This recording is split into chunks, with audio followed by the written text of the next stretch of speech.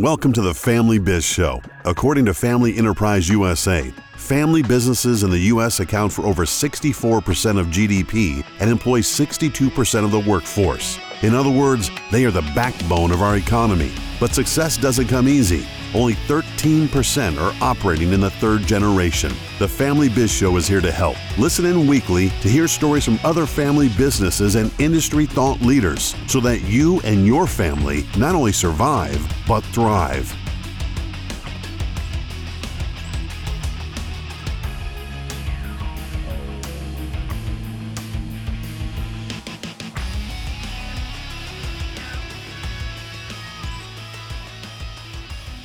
Hello, everybody, and welcome to the Family Biz Show. I am Michael Columbus with Family Wealth and Legacy in Rochester, New York, and we've got a great show for you today. We're talking with members of the Sessler companies, and the title of the show happens to be that company's core purpose, which is making great things happen. I almost get it, right? Making great things happen. And so I'm super pleased to have Jane Shaffer and Brian Sessler with us here today. Jane is the president of Sessler Excavating and Wrecking, and Brian is the president of Sessler Environmental Services. Welcome to both of you. Thank you. Thank you for having us. You got it. So the way we typically start the show off is just ask everybody to kind of give a little bit of a journey of how did you end up working in the family business? And everybody's journey seems to be a little bit different. We have those that, dive right in feet first. And we have others that take the long road like myself when I got part of, working with my father. So Jane, why don't you kick us off and tell us about your journey? Well, actually, you're born right into the family and the family business. And I was constantly at my mother's knee learning different office techniques and processes, and was her assistant from a very young age. I didn't know that checking all of those red marked checks on the statement was really reconciling a bank statement. I thought it was a fun rainy day activity she just had me doing to keep busy. So there were all kinds of tasks that all of us kids did growing up with our parents. And even on through high school, I had learned how to read the time clock at the metal fab and how to do payroll, and learned typing and shorthanding from my mother, and continued right through school through the different entities that our company and our family had. Went off to college, came back, went to Seneca Army Depot, worked in the admin building, and then worked for the engineering department, which further enforced my background in the construction business and working closely with the Corps of Engineers. Then I was married and moved to Syracuse and went to work for the IRS and learned all of their little interesting facts and tidbits that also helped me in the later years. Moved back to Waterloo and continued working with the company.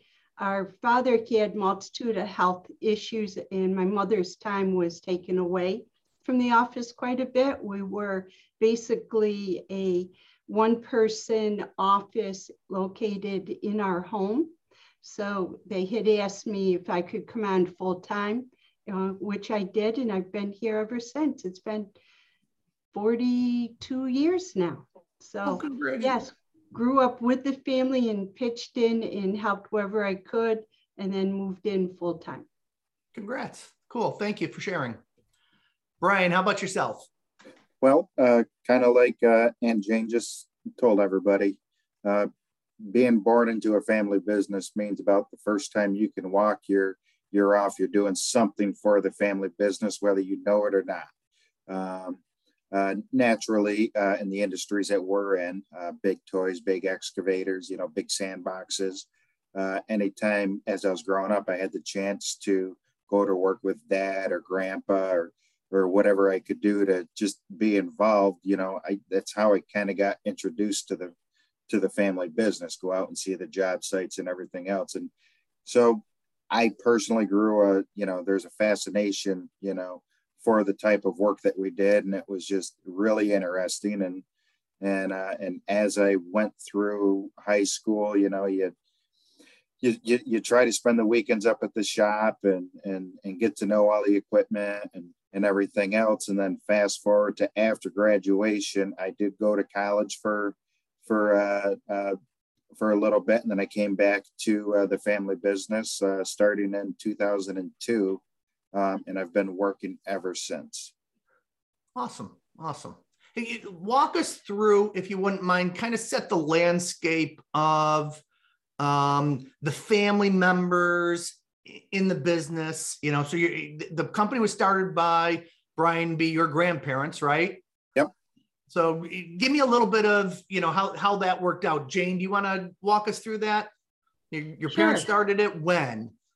Our parents, Vern and Barb Sessler, started the Sessler companies in 1958, and they started it with a 1952 Ford 9N tractor backhoe, which our father promptly painted pink. Some said it was the cheapest darn paint he could get. Others said it was a marketing whiz. And was pink for a couple years, and then we went to our traditional colors of blue and yellow. So it was started by our parents, 1958, 64 years ago. And it was doing basements and septic lines and different small projects. And then through the 60s, he started into a little bit larger, and we kept growing and adding employees and finding our niche in the bridge demolition, which we've now expanded quite a bit. Great.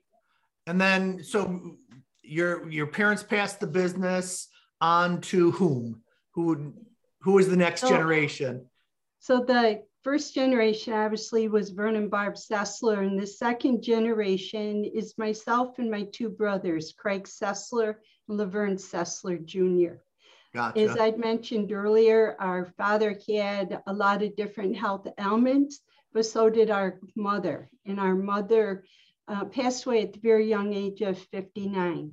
And when she passed away is when the succession and the transfer of the companies went to generation 2. So it was in 1997 that Craig, Vern, and I became the next active generational owners of the company. And our father also died at a young age at 66, and he was still very active, or as active as he could be at those times. Matter of fact, during those times is when he, as a true entrepreneur, was starting a lot of other little businesses. We had Sessler's Happy Days, which was a soda fountain. We had Sessler's Best 18 miniature golf course in Florida. We just had a multitude of different things. We had Vern's hot dog stands throughout New York State. So even though he was, quote unquote, retired from the demolition business, his entrepreneurial spirit still lived on, and that spirit lives on within each one of the family members. As we were coming through the ages, besides Craig, Vern, and I, as Brian said, all the boys with G3, except for my daughter, is all boys. So we have a lot of Sessler boys funneling up through the companies.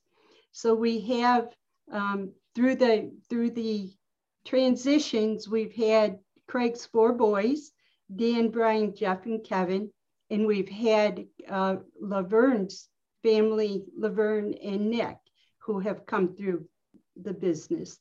And as we all know, when you bring that many family members together, sometimes it gets too crowded or it squashes others' entrepreneurial spirits. And it is quite common in a lot of family businesses. Some need to find their own way and have. And the oldest, Daniel Sessler, has captured that entrepreneurial spirit of his grandfather and he has branched off to start his own company, and he is doing very well. And so we still have 5 of G3, is what we call the 3rd generation in the company. And, you know, they range in age from the mid-20s to the late 30s. So we have quite a ladder of succession that's coming into place. Sure. Thank you. Brian, you know, walk me through, you know, you started in 2002, you said. Yep. And, you know, you joined the family business.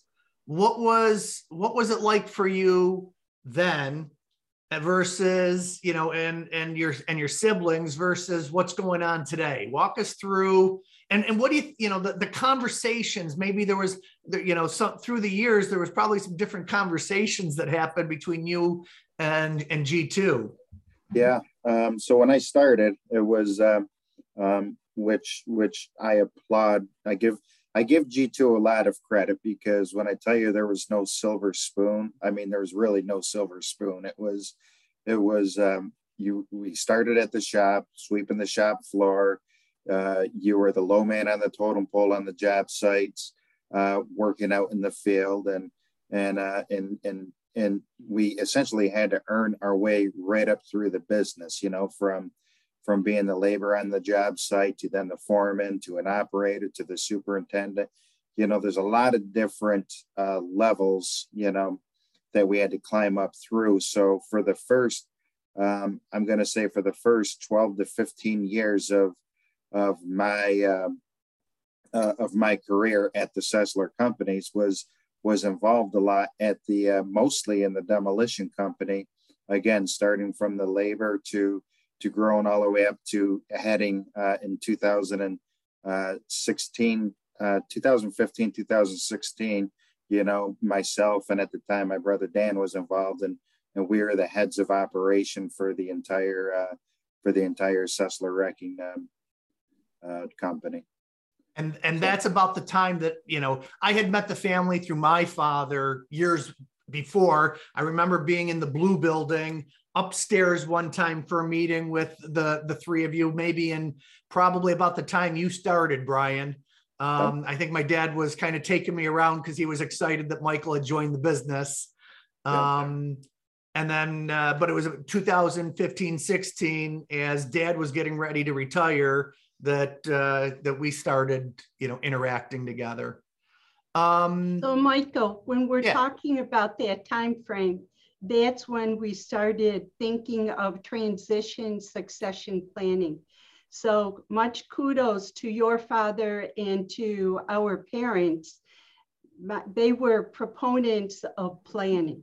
Yeah. And our parents had engaged, you know, your father, Marty, and worked with him on structuring their estates. Even though their estates were small, they were structuring their estates and how should things look and how do we move forward? How do we keep what they started as the Sessler legacy moving forward?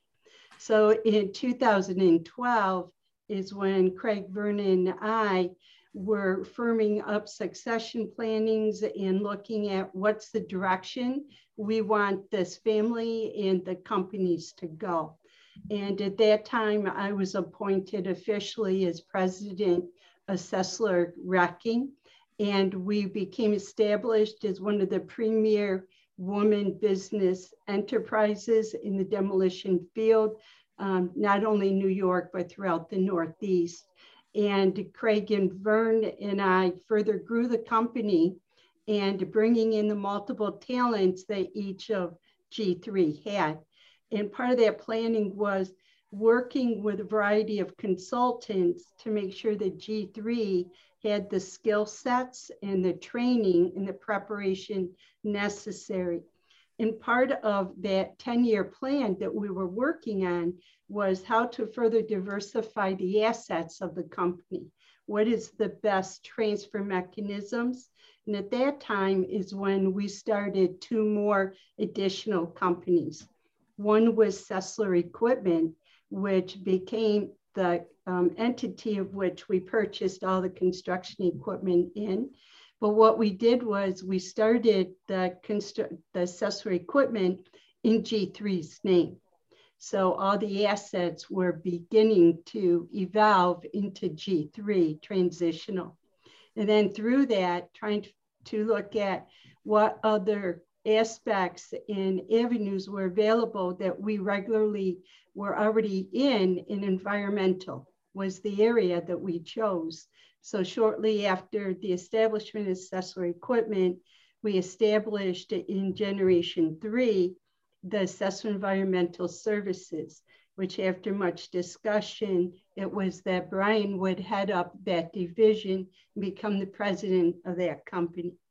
So by the so right around 2015, 2016, exactly. We had already developed 2 G3 owned companies that are vital parts to the Sessler companies.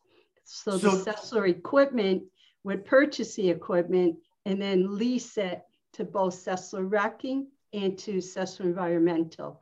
And that's when the force and the gravity of G3 and bringing everybody in and getting everybody on the same roadmap for succession. So can there was a conversation, I remember in 2015, sitting around the conference room, and see if anybody else remembers this conversation. And you had, Sessler Excavating and Wrecking was there. Equipment was there at the time. I think SES started in 16. Yep. 2016 we incorporated, and I believe the equipment company was 2014. Right. So the equipment was before I started, talking with you. And the conversation I remember, and feel free to say, Michael, you're making that up. But the conversation I remember is, SEW had kind of, I don't want to say plateaued, but you guys had, you were taking everything you needed out of it. And it had done a really good job of, caring for and providing lifestyle for the 3 G2 families as they were. And somebody said, and it might've been you, Jane. So tell me if I'm remembering this right, is what fed 3 families can't feed, 5, yet alone all 8 of us. So how are we going to, we've got to do something differently. Do you remember that conversation? I do. And that was a mimic of a conversation that my father's brother, Bob Sessler, had said to me back in the early 80s before I joined the family business, saying, the company, your father isn't doing well. I don't know if it can support another family. Don't leave your government job. Wow, as true as the Sessler spirit and how stubborn we can all be, we said, well, the heck with that, and joined the Sessler family and grew it from supporting just one family to then Craig, Vernon, I to 4 families, to then to generation to 8 families. But we knew that through the structure changes that wrecking alone could not do that in the way that it was currently set up.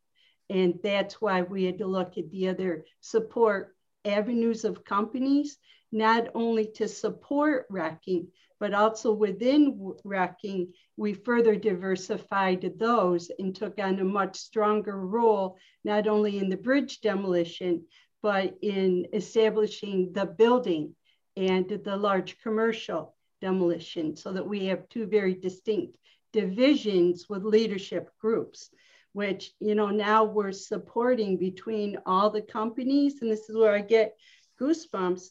Between all the employees of our companies, we are currently supporting over 120 families. That's awesome. Sometimes, with the seasonal help, we can be up to 200 families. And every morning that I get up, I'm cognizant of that. It's not just, is the Sessler family okay? It's, are the employees okay? Where are we? We have to make sure that the whole team, it's not just the Sessler family, it's the Sessler team across to all companies. And then we have to make sure we treat the employees well, and that we are treating that we're treating them well and they feel appreciated, so that we can all work together for each other's benefit. Yeah, that's great. And, you know, as a matter of fact, I'll come back to that in a second. I don't know if either one of you knows the company values by heart, but I know that, you know, when you do, I just saw it recently on a LinkedIn ad where you're hiring, and, you know, you posted, here's our company, you know, our company values. And I know that those values are alive and well in the company. Just when I meet the employees, I don't have to meet a family member. You know, you can see it alive and well in the employees that you work with today. Brian, you know, I want to talk about the business itself, and I want to talk about, you know, Jane, you know, talked about the fact that there was a time when it was digging out basements and pools and, you know, small jobs. And when you got involved in the company, what were some of the big jobs that were happening for you, you know, at the time? And then what were some of the things that, you know, as you were going through the years, say up and, you know, before SES started, what were some of the things, and how did you grow, and how did you, you know, add to your capabilities through that period of time? Yeah. I would have to say when I first started, the company was more local. The first probably 5 years or so of myself entering the business, we were more of a local company. We hit the, we had that, 100-mile radius around us type of mentality. And every now and then we'd go a little bit further. But as time went on, I noticed, and looking, I didn't realize it at the time, but as I sit and I reflect back, I could see the growth of the company. And then all of a sudden, hey, we're over here in Massachusetts, and hey, we're up here in Vermont now, and hey, then we kind of conquered, in a good way, we conquered the New York City market. I can kind of remember, the first couple jobs back in 2001. I can remember some of those, the jobs going on down there, and then we caught some big contracts down in the southern tier. So I've enjoyed, the course of my career has enjoyed the watching the company grow, and truthfully not even realizing what we were doing. In my head at the time, it was like, hey, I got a job over here, I got to go do this job. And lo and behold, it's a roadmap to where we expanded to now we cover basically the entire Northeast. If you don't mind, I'm going to ask you to get a little specific, because there's a couple of things through the history that I think are important for you guys to share. One was, in the demolition of bridges, if I'm not mistaken, there was a patent along the way that, some innovations that came from them. And then, when we talked, about strategy back in 2015, before things really started to get rolling the way they are. And let me give you kudos real quick. In the US, the amount of companies that do annual revenues of $1 million or less is about 93% of businesses. The number of companies that do revenues between $1 and $10 million is about 6%. Okay. To do over $10 million of revenue is less than 1%. And to do, more than $100 million is like 1/4%. And you guys, have a lot to be proud of in order to feed, and house, over 100 different families. We know that the revenues, are well north of, the $10 million range. So I'm not talking out of school or anything, but, to get there, that's not where you started when the three of you, Jane, Craig, and Vern, took over the company. You were below that $10 million mark, and you had surpassed some things, but there was creativity and innovation. And the thing that I remember the thing that I think is something to be really proud of is, you always said, give us the most technically difficult jobs and this family will figure out how to get it done. So, talk about, a couple of the jobs, Brian, where you sit there and say, technically, these were some of the toughest things that we did. Yeah.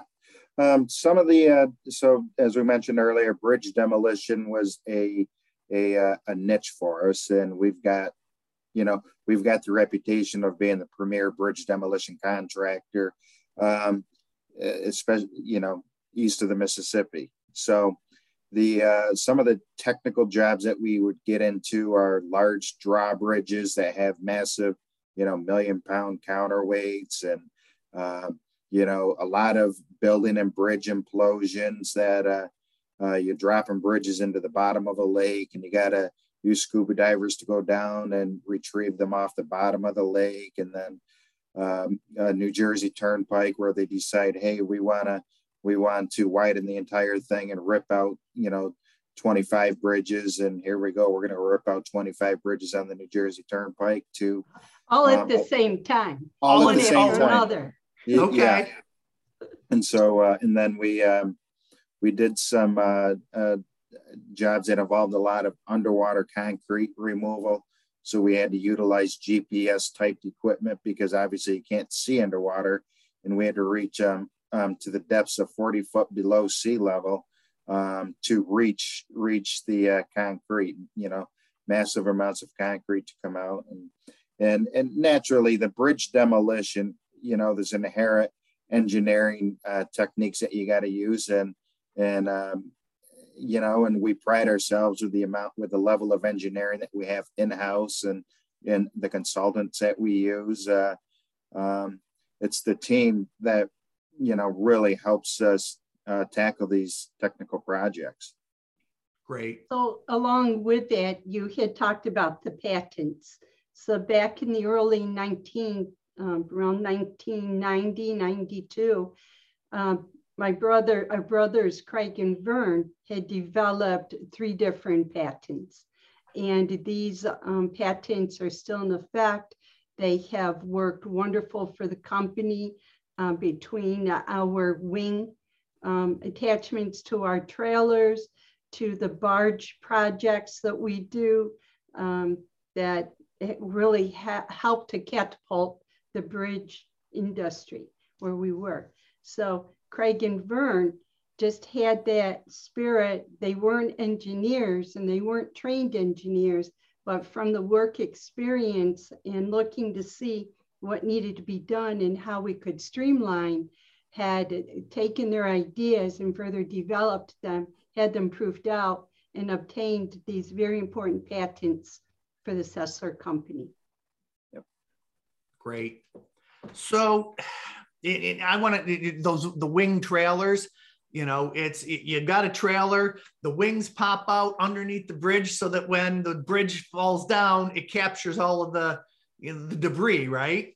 And when you see it and you think about it, it's like, well, of course that makes perfectly good sense. But somebody had to be going through there and, they drop that bridge and you're sending people left and right to pick everything up, or equipment left and right. And, one device, really made a huge, giant difference for the work that you did.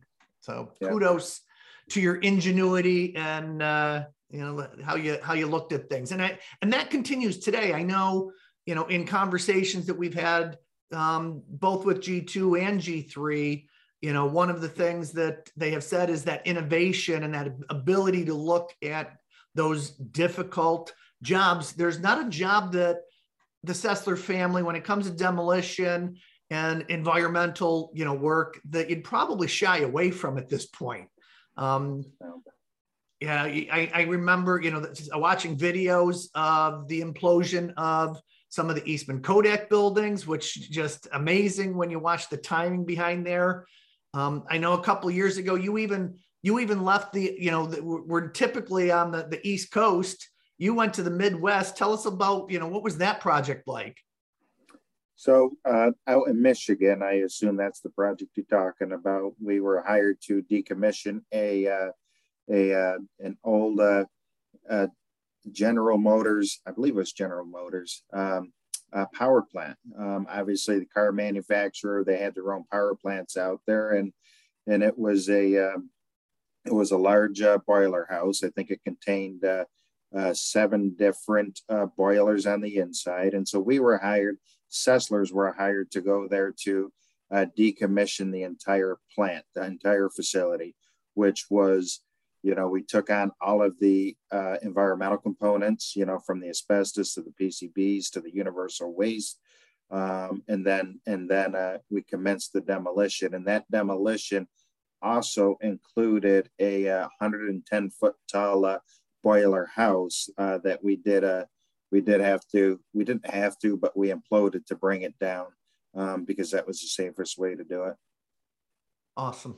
That's it's fun stuff. As a kid, I remember having my sandbox, Brian, that, my father, Marty, built this giant sandbox for us, and I had the big old Tonka trucks. And so every time I pull into, pull in the driveway or the parking lot and see those giant excavators and whatnot, it's, you understand.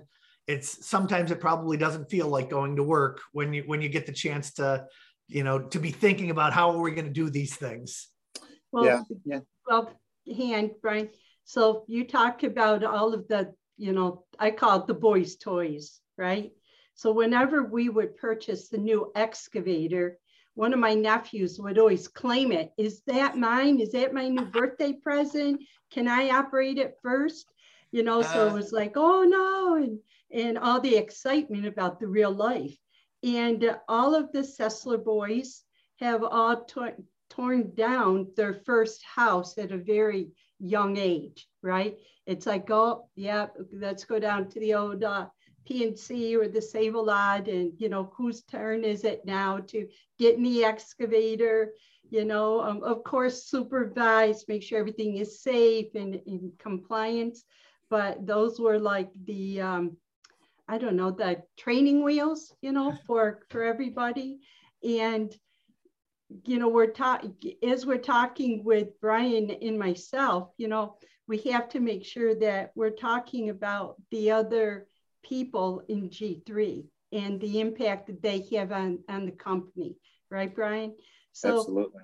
If you don't mind, you want me to wait? Yeah, because I'm going to come to that in a second, because there's a lot of, I think there's a few other pieces I just want to set up real quick. Okay. My light went out. Brian, to talk about, wow, what was it? I forgot what I was going to say. That's all right. Well, let's do this. Let's just back up to that 2015 when I was introduced to the family at a different level. If you don't, so at the time you've got Sessler Excavating and Wrecking and Sessler Equipment.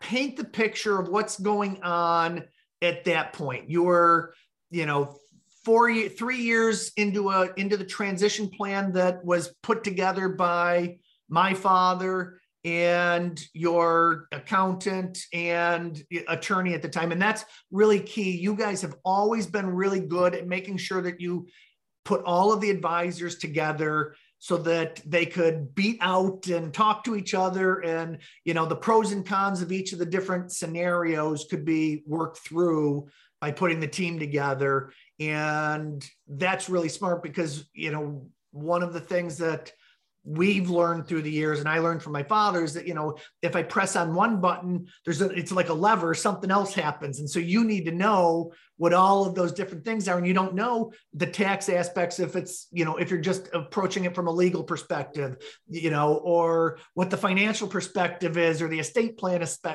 perspective, and all of those things are come from when you have the level of success that the family's had, you have to be careful of all those different pieces. So, Brian, do you want to go ahead? To go along with that, Michael, is we always found great time value and fiscal value in bringing all of the components together to the same table, right? Like, let's talk out the taxes and the legal and the succession and the estate. And let's get all the players together, schedule it, we're all in the same conference room, and let them all feed off each other, right? Instead of having the meeting with the attorney who's now going to call the accountant, and a week later we might get that response, which further impacted the estate, and we need to bring in that person. So Craigburn and I would talk about, we'd bring everybody in, and all of a sudden the conversation would migrate, you know, between all of those advisors, and we would just sit back and watch it happen, and then come back together like, okay, this is what everybody's marching orders are. And it saved a lot of time and energy because everybody was at the same moment in the same conversation, not diluted by a week or a month. So we are strong proponents of that. Bring everybody together. Don't worry about the cost of the hourly for this one or that one. Bring them all together and get the interaction going. It all, at the end of the day, you know, and I have been a big proponent of that myself, as you know, but at the end of the day, it saves time and money. And one of the things that I've learned, you know, and I think you've seen this, is that it's not comfortable for every single one of the advisors. A lot of times, especially when you get really good advisors, there's this, you know, this ego thing that happens, and I'm supposed to be leading, or, you know, where things are. And, you know, what I've learned is everybody just needs to set the egos aside and just serve. And when that happens, the magic happens, because an idea sprouts out of, like you said, Jane, you know, the accountant says something, or the attorney, or the wealth advisor, or the, you know, says something different, the business coach, and it's like, oh, we missed that, you know? So, you know, like, one of the things that I think was fabulous is, you know, when you started the equipment company, you didn't start it in the name of G2, you know? And so the ownership was already you know, so here's a company that was, you know, non-existent, no assets, you know, no value at that point. And then you started that, building the value in the next generation. And that's, you know, generational allocation of the assets. So, all right, so we're gonna paint the picture, Brian, from your perspective. Think about around that 2015 timeframe. From G3's perspective, what's happening? Yeah, so in 2015, not all of the members that are present in the business now were active at that time. I don't know exactly which ones were, but I know I do believe my brother Dan was involved. I was obviously involved. My brother Jeff was involved, and I'm not sure if Kevin was involved at that point or not. So at this stage in our career here, you know, we're coming out of the field, and we're kind of entering, you know, flirting with the idea, I'll say, of entering into the office and management side of things. All the while, you know, we started with the transition. The business, the wrecking business was.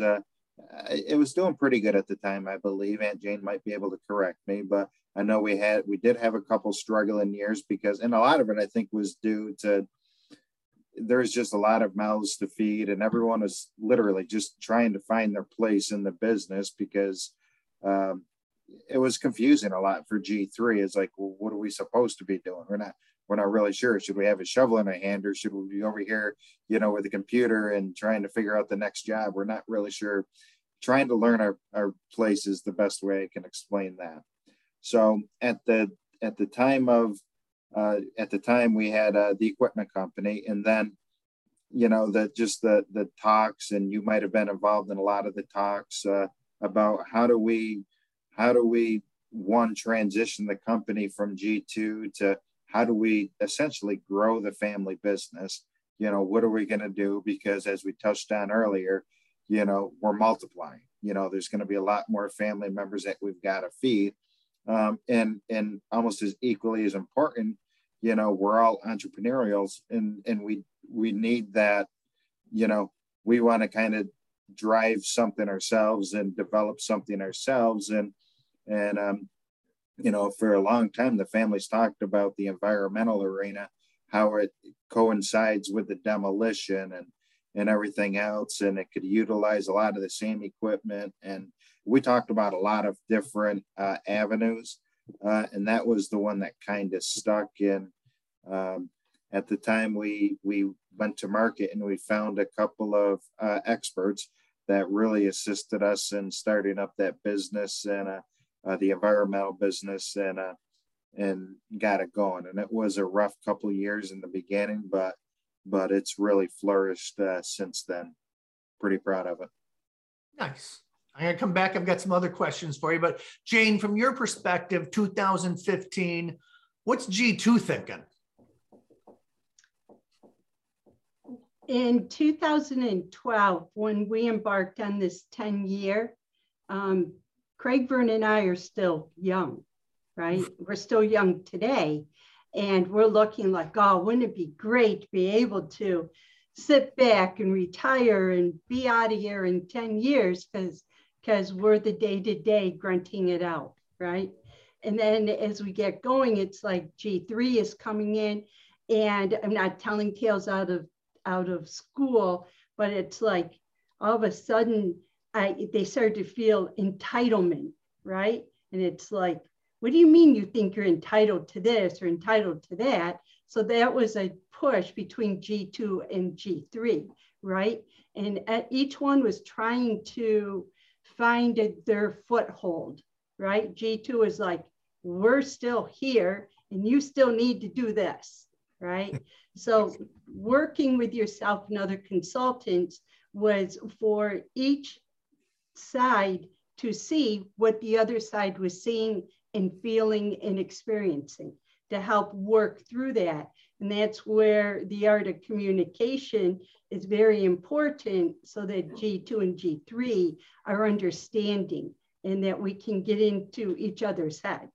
Even though I don't want to get into some of their heads, because some of those things those guys are thinking, I don't want to know. But so it was a tough, the last 5 years have been very transitional for the companies and for the family, as we began to better respect the younger ones, the G3, and to see that, wow, look at what they've learned and what they're doing, and their ideas have merit and they're successful. So it was like trying to learn how to loosen the grip as you're doing the pass off, right? But still keeping a hold of the tail to make sure it's still steering in the right direction, right? So when you have that much testosterone within a family business, and it gets difficult, right? Poor Jane. But they've all worked together and are learning how to do that. And as we mentioned, with all these young men and learning the skills, they're each finding their own nook of expertise or what they would like to do, right? Yeah. Which is great. Everybody's falling into, we have a good road plan, a roadmap going through. We're coming to the end of our 10-year succession. And even though the last 3 years have been rough, because we're like, holy crap, we're getting close. Where are we? Who's going to do what? So it's all the strategic planning on both sides and the open communication. Yeah. And so one of the things, do you mind talking about, between 2015 and 16, there was some Saturday meetings and that I happened to be a part of with the family. Do you remember those meetings, Brian? I do. Do you want to just talk about that a little bit? Because I think that along with, and if you don't mind me, using his name, the other consultant that came in, is that okay? Sure. Yeah. So Jeff Savlov came in, and Jeff really, there was, and it came from the Saturday meetings at some level. So talk about the Saturday meetings that we were doing. Yeah. I think we touched on it earlier a little bit. We're all trying to find our place, and it's specifically G3 is trying to find a place in the business. And at the same time, I think G2 is saying, what are you guys doing? You should be doing something different, or what are you doing? It was a tough time. And then at the same time, we, as the G3, as we started to elevate within the businesses and take on leadership roles. I think some members felt that they were being left behind. They weren't quite. It wasn't the dream that they once had. They weren't going to be in charge of everything, and the partnership that a family business needs, in my opinion, at least, the partnership. I'm not so sure that partnership was there. So those Saturday meetings with yourself and Jeff was trying. I apologize. When we first started the Saturdays, Jeff wasn't involved. If you remember, we pulled out a book, and it was like a book club meeting where we pulled out, Vern Harnish's book, Scaling Up. The Scaling Up, yeah. And started to say, what are other companies doing to get through this stuff? And that's where, I apologize. I was thinking of the other okay. Saturday meetings. So the Scaling Up that we started doing, that really, in my opinion, that was, at my point in time, that was when things just started clicking for me. That was me.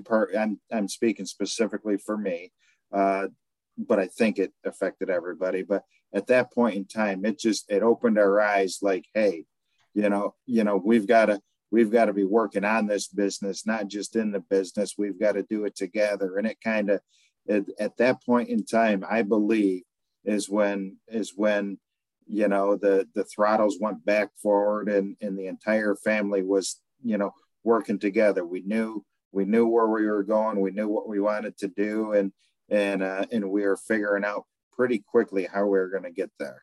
Yeah.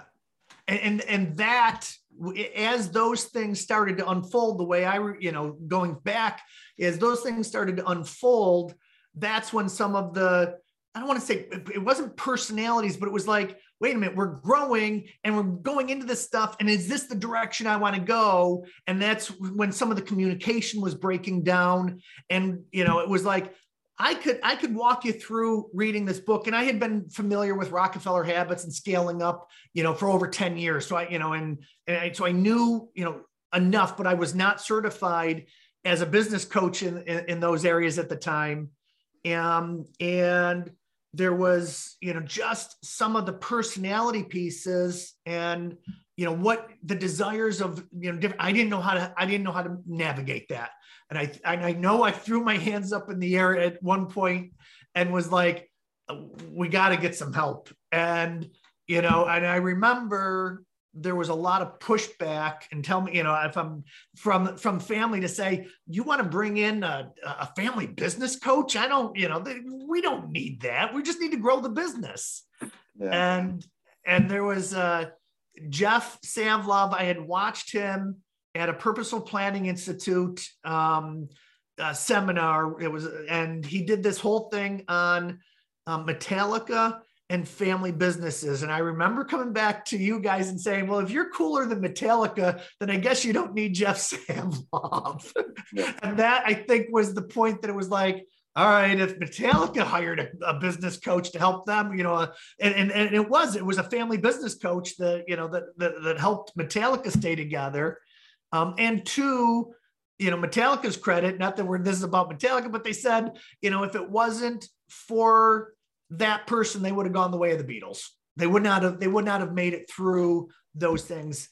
And, and if we look at where the family is today, everybody's in a spot where they're 1,000% happier doing what they're, what they were meant to do. And, if we look at, Brian, like you were saying, it was you and your three brothers originally. And now, since then, so SES, Sessler Environmental Services has grown, and all by itself has grown above that catapulted mark. I don't want to, it's well past $1 million, surpassed the $10 million mark. And it's put itself, made its own mark and, done something that, very few companies do in the US, and you've done it twice. We had, two different companies that have done that. Talk about, Jane, from your perspective, bringing in Vern's boys. What was that like? And they brought a different dynamic to the company. They did. Both of Vern's boys are engineers. So they went to Penn State and Syracuse University, obtained their engineering degrees, and Laverne has his MBA and his engineering. So they brought a different strength to the team for us. And Laverne was working in the New York City area as project management. So he is the last person, the last Sessler family to join the company, but he brought with him a wealth of experience and ideas from the same field. Nick brought a lot of good engineering ideas and a lot of let's go get them enthusiasm, which was very good. And what I say about those Saturday meetings is we're bringing everybody, is that kudos to the family because we all showed up. As painful as that would get, as the Band-Aids were ripped off, we were all there and we were frank, open, and honest to move the company and the family forward. And you know, you'd leave that meeting and 2 hours later, you're at a ball game together or you're having a family dinner. So it is hard, most people know, within a family business to try and separate the business from the family so that you can, that was frustrating, but hey, you want to go grab a beer? Do you want to go do this? Or, oh yeah, we're at your house tomorrow night. So right. That was something my mother always did. Sunday family dinners, and you couldn't talk about business till 7 p.m. Sunday night, you know, when they'd all go into the office type thing. So that's very important on any family business, is to find and to carve out that time that you don't bring the work into the family or know where that division is. But so those Saturday meetings, you know, we gave up a lot of Saturdays, but look what it did for us. It was very productive. And it went right back to what Vern and Barb started in their early years of relying on consultants and other expertise to help with the planning. Right. You only know what you know. You need to bring it in. So bringing in Laverne and Nick to the fold of the Dan, the Brian, the Jeff, and the Kevin, who were all boots on the ground at all times. And Laverne and Nick came from a different direction. And I have to say that I also have 2 children who followed their spouses cross countries and who are not active in the family business, but they're still a very important part of the Sessler family dynamic and understand all the companies. Yeah, you know, that's a really interesting point. And I want to take that because I've met your kids.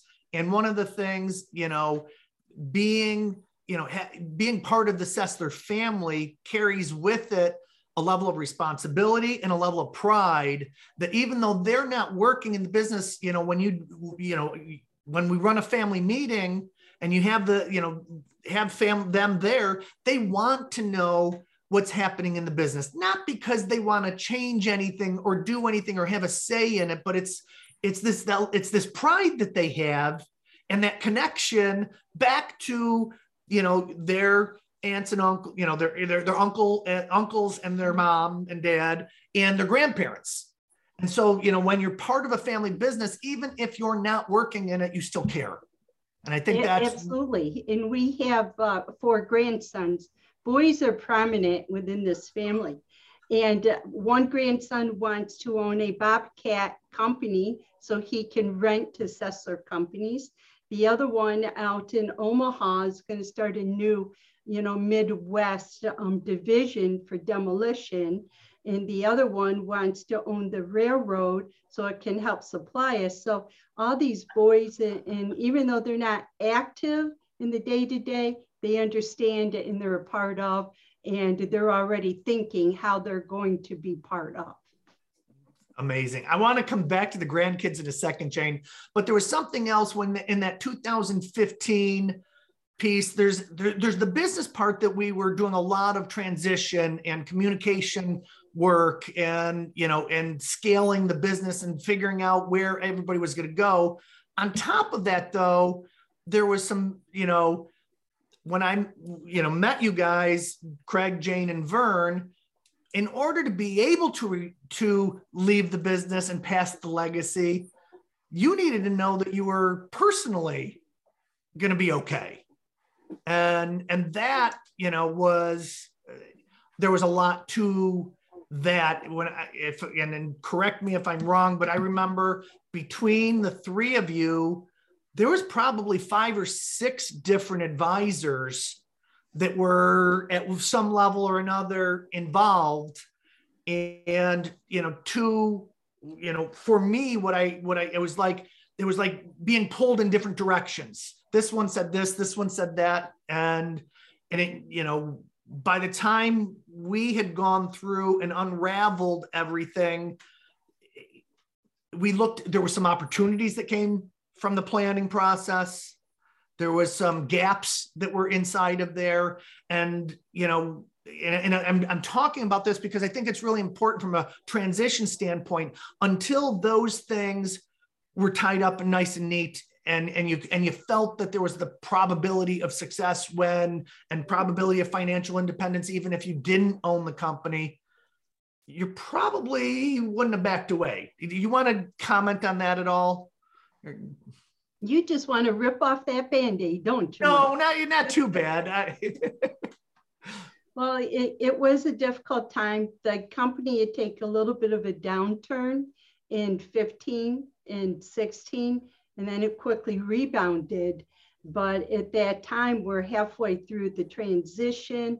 We're not sure where G3 is going to land, or where the direction of the companies are. Are we going to close down the wrecking and start a new sister company? So there were so many transitionals. And as you said, we have so many advisors. We have 3 different legal companies. We have yourself, we have the CPA firm, and then we also had a CPA consultant. So yes, by the time you put them all together and stuff, but 2015-16 was very pivotal because it could have gone an entirely different direction. And instead, everybody pulled up the bootstraps and worked to find the best path forward, and working with the different advisors and getting through the personalities and the expectations. And that was the difficult part, because G2 is our life, right? And we need to make sure that our lifestyles are going to continue, and that G3 understands, what our expectations are and what our needs are, the same as we need to understand theirs, right? So trying to make sure that, are the buy-sells in place? Are the officer life insurances in place? What do we need to do for transitions? How's it going to be? What are the tax impacts if we transfer or if we gift? What's the best estate situation? And then every year it seems there's a different politician that wants to play with the estate tax, so that jumbles up all of your planning. But I think we're in an excellent spot right now. But 15 and 16, 5-6 years ago, was the pivotal point for the Sessler companies. And one of the things, I want to just say thank you to the Sessler family myself, because when I entered working with the Sessler family, I would call myself a financial advisor, a wealth manager, even pretty high, high level, because we did the estate and the tax planning, and we did the business transition, but it was still that field. I think through the years for myself is where we've grown to an outsourced family office, where now we make sure that the trusts, are taken care of, and, the transition. And, you guys forced me to become a business coach. I mean, you didn't force me, but it was like, it just, I went out and got certified in a program so that, I could talk the language and just help, the family as much as possible. And Laverne III said to me once, Mike, there's a book that I just read called The One Thing. Don't you think, you do so much. Every time I say, we need help in here, and you say, oh, I can help with that. I need help over here. And you say, I can help with that. And so I sat down with Laverne a couple of months ago, and I showed him our business plan, and I showed him our process for serving a family. And I said, basically it was all about getting the family aligned, making sure, the focus on the family, focus on the finances, and focus on the future are the three phases that we've developed. And a lot of it came from this relationship that I've had with you and several other clients, much like yourselves. And what I said to Laverne, I said, I do focus on the one thing. I focus on the family business.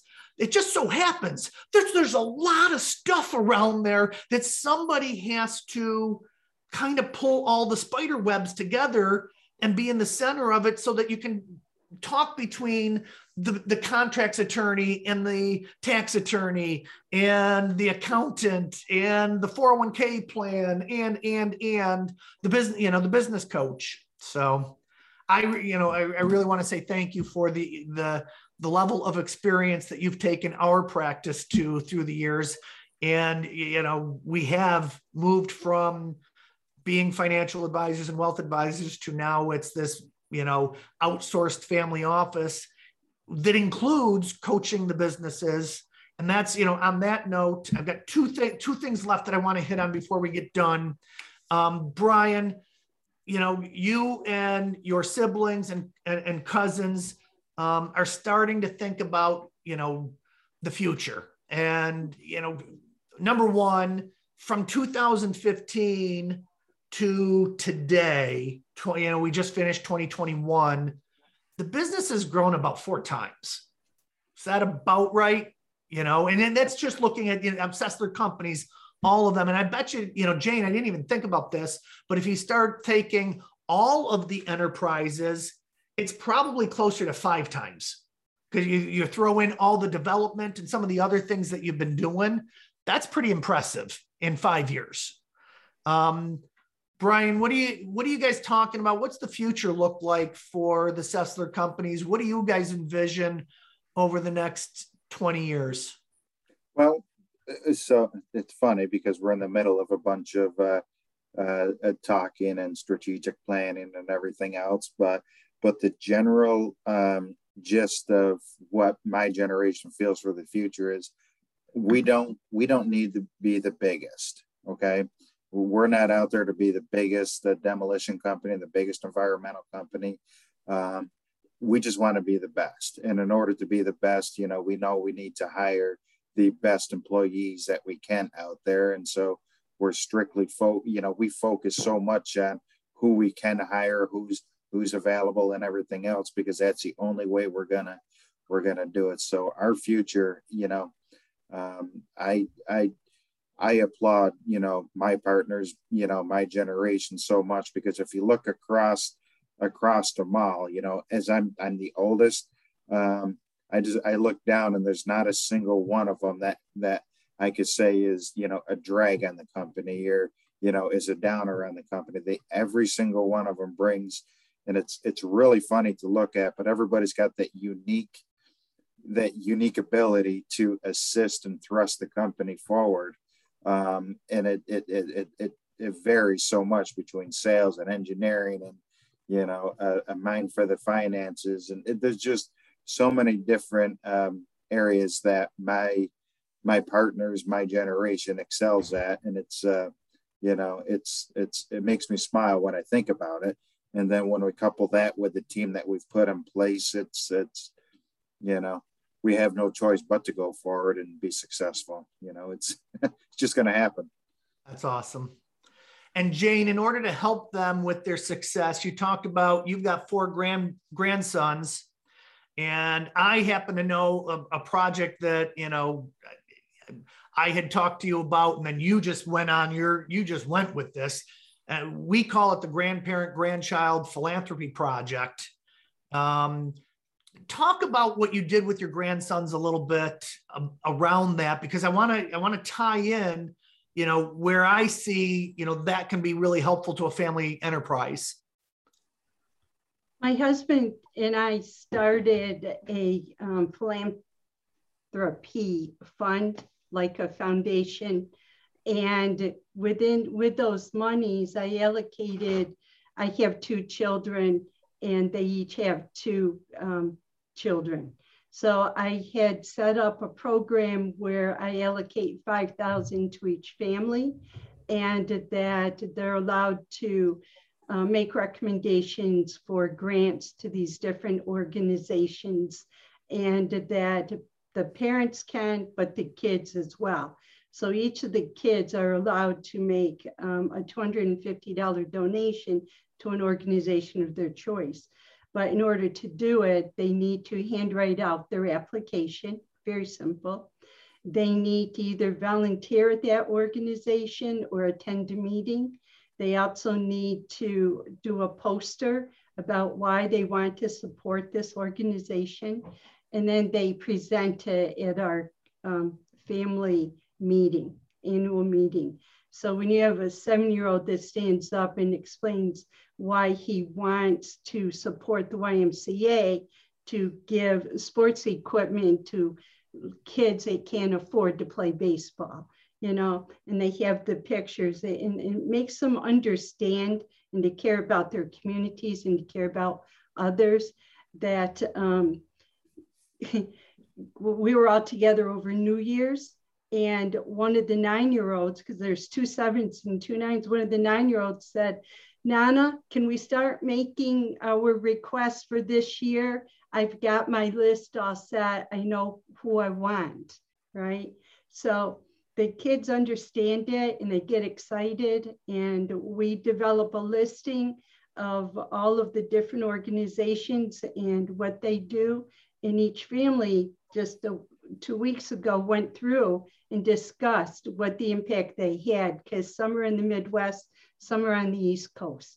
So it's just about volunteering, community service, looking out for others, and to know about the legacy that you individually can leave. Love it. Now watch this and tell me if you're seeing this. You've got 9 and 7. They had to communicate in front of the family. So now they have communication skills that they're building. They have critical thinking that they're doing at 9 and 7 to determine why I want to give to this organization. They have to be, do some volunteer work. So now they're stretching themselves to either be at a meeting or be in front of, people that are much older than them around this piece, and developing leadership, skills, because that's what's happening there.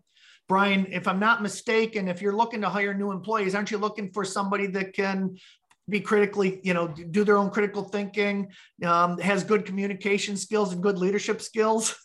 100%. Do you understand where this is going? And Jane, I'll throw a project to you, a little curveball towards you. Somewhere between now and age 10, 11, get the 4 boys, even though they're in different parts of the country, to choose a charity together and make them work as a team. Absolutely. And so then you can start to build that team building piece alongside of that. So Michael, not just within my family, but the extended Sessler family, we come together for a weekend in the summer. Mandatory Sessler family attendance, right? Fun time, another Saturday meeting, right? And we do make it fun. But one thing I incorporated this last year was for each of, my nieces and nephews and grandsons to develop a poster about all the things they did this past year. So whether it was skiing or ice skating or rollerblading or baseball or hockey or lacrosse or soccer, and then they stood up in front of the 60, 70 family members and they presented their poster and talked about what they did, right? So even though it wasn't about making financial donations, it was about gathering the information, presenting it, and then speaking in front of the group. And I think, Brian, you'll agree, they all did an excellent job. Even the youngest at 4 was awesome. There. Every single one had their poster with either glitter or whatever, but, and we'll do that again this summer. It's just to keep Generation 4 involved into the family and make sure they're coming up through as well. Incredible. Nicely done. I know, and I think, we shared an email that said I could do this podcast with you guys for about 5 hours. We've gone over time. I guess we'll wrap up with a couple of things, but one, we know there's going to be obstacles in your future, Brian. In G3, we'll experience obstacles. What are some of the lessons that you've learned from G2 to make sure that, you guys work to overcome those obstacles? Yeah, I mean, integrity, it's and lean on other people as Aunt Jane was mentioning, we're going to come up with a lot of issues that we don't know the answer for. And fortunately we have a network of consultants that we can reach out to, and just, we got to rely on each other as partners to help get us through the obstacles, that not if they come, but when they come, because it seems like every week there's a new one. Right, exactly, especially in these times. And then we'll wrap up with each of you. If you're talking to the transitioning generation, Jane, somebody that's getting ready to go to transition, what are your 2 or 3 words of wisdom for them? And Brian, for the rising generation who's getting ready to be, part of the transition, what are your words of wisdom to them? So Brian, I'll let you go first, and then Jane, you can take us out. I could really sum it up in 2 words, but be humble and be patient. It takes time. It's going to be stressful. Everybody's head's going to be in a different place, and it's going to be really good to have the open line of communication and be honest with yourself, and be honest with the other generation, so they can understand where your head's at, and hopefully they're honest with you so they know where they're at. And the one thing you got to keep in mind is if you're entering into a transition process, it just means that everybody has the same goal in mind. They want the family business to keep moving forward. So when you have that common goal, you can figure out a way to get there. You'll see the path. Just stay humble and be patient. Love it. Jane? What I would say to G3 is that you are being given a torch, and that torch involves integrity, family pride, and also legacy.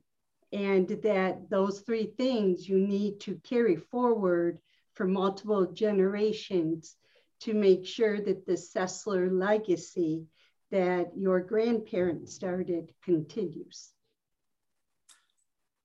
And what would you advise to somebody that's getting ready to transition the business to, that's to the next generation? What advice would you give to another family business member that's getting ready to do it? The same thing that Brian just said: be humble, be mindful, be open, right? Open dialogue is important, and expect pushback, because everybody has their own idea of how it should go. And don't be afraid to rely on your consultants to help you wrap it up and move it forward. Because, Mike, you and your father before you have been instrumental in our family and our company's transition. And we thank you for that. No problem. I want to say thank you to Sessler Companies and to Jane Shaffer and Brian Sessler. My name's Michael Columbus. I'm with Family Wealth and Legacy. You've been listening to the Family Biz Show, and we really enjoyed having you with us. Make sure you hit the subscribe button so that you don't miss the next episode of the Family Biz Show. Thank you, everybody. Have a great day. Thank you. Thank you. Thanks for listening to the Family Biz Show. We appreciate your time and trust to deliver the best guests and most cutting-edge information to help you maximize your family business. Being part of a family is tough. Add a business to that, and it gets even tougher. Tune in next week as we strive to ease your journey with the Family Biz Show. The content presented is for informational and educational purposes. The information covered and posted are views and opinions of the guests and not necessarily those of Lincoln Financial Advisors Corporation. Michael Polumbus is a registered representative of Lincoln Financial Advisors Corporation. Securities and investment advisory services offered through Lincoln Financial Advisors Corporation, a broker-dealer, member SIPC, and registered investment advisor. Insurance offered through Lincoln Financial Affiliates and other fine companies. Family Wealth and Legacy, LLC, is not an affiliate of Lincoln Financial Advisors Corporation. Lincoln Financial Advisors Corporation and its representatives do not provide legal or tax advice. You may want to consult a legal or tax advisor regarding any legal or tax information as it relates to your personal circumstances.